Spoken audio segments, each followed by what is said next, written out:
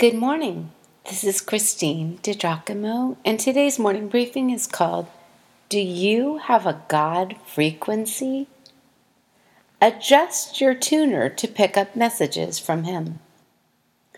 You know, when some people sleep, they have mighty powerful dreams. Not me. But I am certainly moved when someone tells me of a God-given dream. I remember hearing of one particular dream since I was a very little girl. Jacob, the third named patriarch, had a dream in which he saw a stairway resting on the earth with its top reaching to heaven, and the angels of God were ascending and descending on it. There above it stood the Lord, and he said, I am the Lord, the God of your father Abraham, and the God of Isaac. I will give you and your descendants the land on which you are lying. Your descendants will be like the dust of the earth, and you will spread out to the west and to the east, to the north and to the south. All peoples on earth will be blessed through you and your offspring. I am with you and will watch over you wherever you go, and I will bring you back to this land. I will not leave you until I have done what I have promised you. That's from Genesis chapter 28. Can you imagine waking up in the morning after that expansive dream and very clear message from God? If we are ever going to hear all that God wants to say to us, we must adjust to His ways of speaking. And one of His favorite ways of speaking is through dreams. It was Job who said, For God speaks again and again, though people do not recognize it. He speaks in dreams, in visions of the night, when deep sleep falls on people as they lie on their beds. It is certainly true that one of the ways God speaks is through dreams. Happens numerous times in the Old Testament. As Job indicated above, God uses dreams to warn, but also to encourage, guide, command, let us know something is wrong, and give us a picture of the future. Also, speaking of dreams, Job said this, They will fade like a dream and not be found. They will vanish like a vision in the night.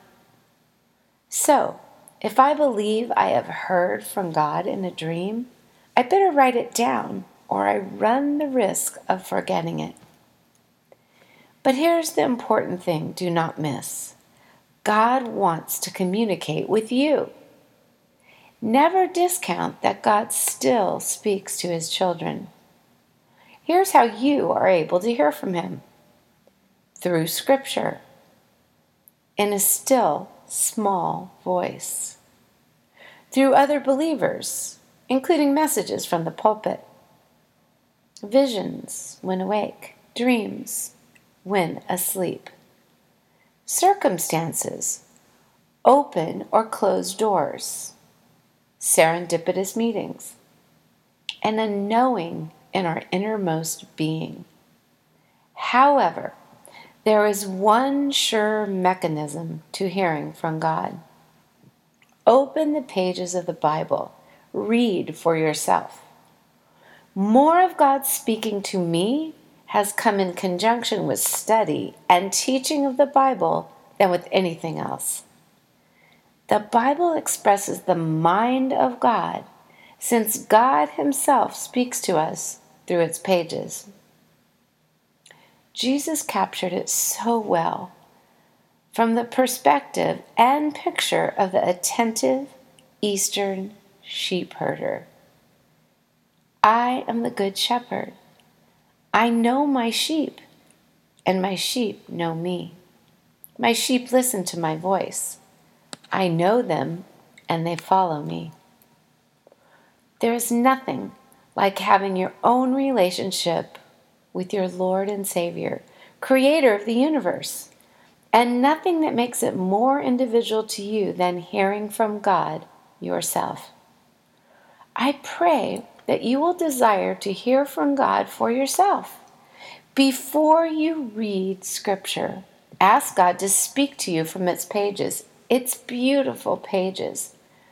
Look for the ways God is trying to get your attention. Give Him some quiet to speak something into your soul. Tune your inner ear to the gentle promptings and encouragements from the One who loves you so. Do you have a God frequency? I hope you do now.